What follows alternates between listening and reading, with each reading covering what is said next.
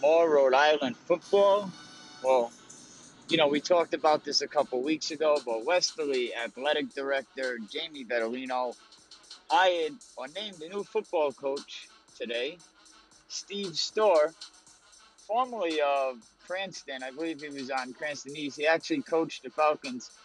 Coach Storr was the last Rhode Island head coach to really win in D1 straight up. He pretty much dominated back in 2004, going 12-1, winning state championship.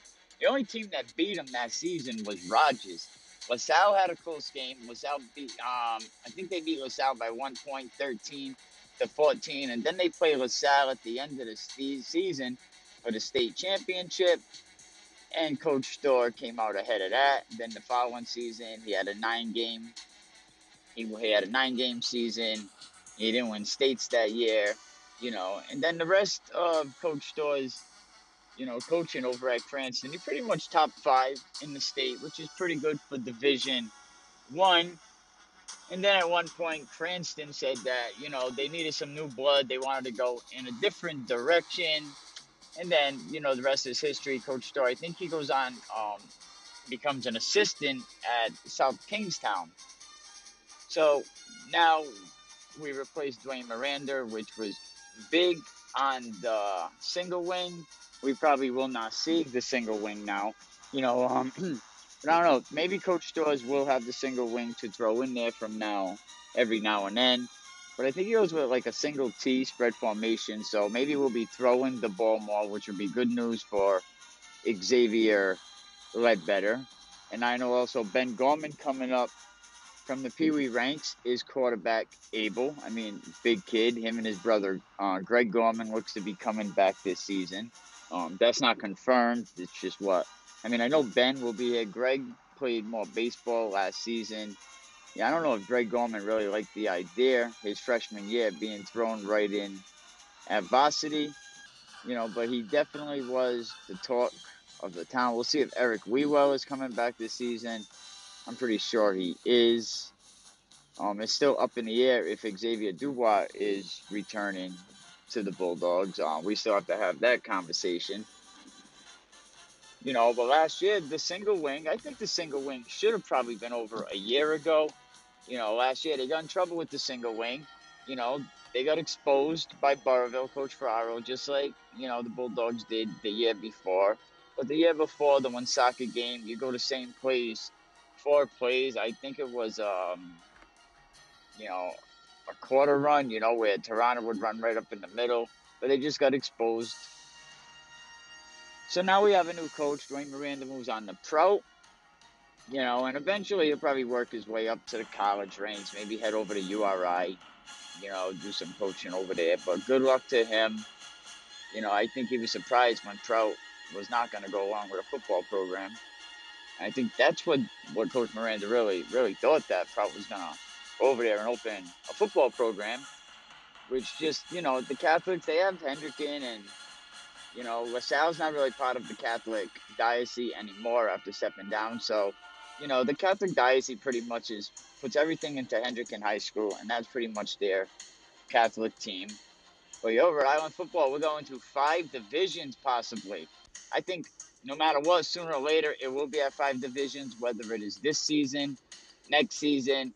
Now, Westerly, your implication, if it does go to 5 divisions, I think Westerly is going to have a hard time competing. You have teams like East Providence High School in there. You got Barrington. Probably throw SK in there. Moses Brown is going to be back in D2. Burrillville will be moving up to Division 1. Woonsocket is moving up to Division 1. If it does stay 5, I think Woonsocket will stay in Division 2. We'll have to wait and see. I actually posted on Rhode Island Football's Coach's War Room both divisions, how they both lay out. And we had Coach Fortin on yesterday to talk about how the divisions were laid out, And I actually got some paperwork, how the formula is put together. I'm going to study that. We're going to break that down. It goes by school percentage, your enrollment size, and they pretty much use a math formula inside of that formula, and it decides pretty much what division you will end up in. Let me see. I believe I have. Let me see if I can find it real quick. I actually have the Division 5 format as well as the D4 format somewhere in here. Before I get to that, I just want to Rhode Island basketball statewide power rankings. North Kingstown commanding the first place spot. You know, Mount Pleasant, EG, Bishop Hendricken, and Shea come out with the top 6 in the Rhode Island power rankings. EWG, I seen, was in 50 as far as the statewide power rankings. Lincoln High School is over there in 12th. You got Coventry in 17, West Warwick in 22nd.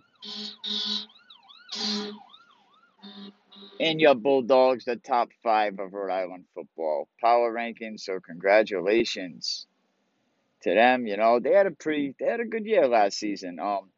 So now if it went to let's see, if it stayed 4 divisions right now, Division 2 is going to have Moses Brown, Mount Pleasant, Tolman, West Warwick, and Middletown. Division 2B will have Westerly, Pilgrim, Barrington, Rogers, and Classical. So with 4 divisions, you would have them moving up. You know, you would have Burrville, Woonsocket moving up. You know, West Warwick. I don't see how West Warwick can stay in Division 2. I mean, they're coming from a division where I think they were in Division 3. They had a hard time competing in Division 3. So it looks like that is the layout for Division 2. Division 3, you're going to have Coventry dropping down, Tiverton. You have North Smithfield, Mount Charles Co-op, Charahoe, Juanita Sanchez, Tollgate, North Providence, and Narragansett, all in that division.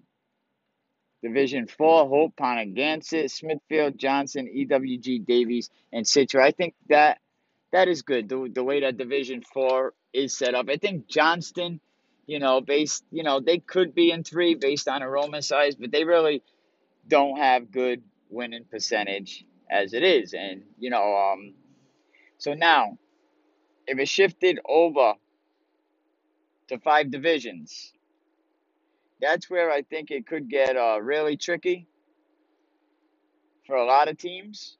You know, definitely for Westerly Bulldogs. You know, because it's gonna open up. They ain't gonna. I don't think they'll be side A, side B.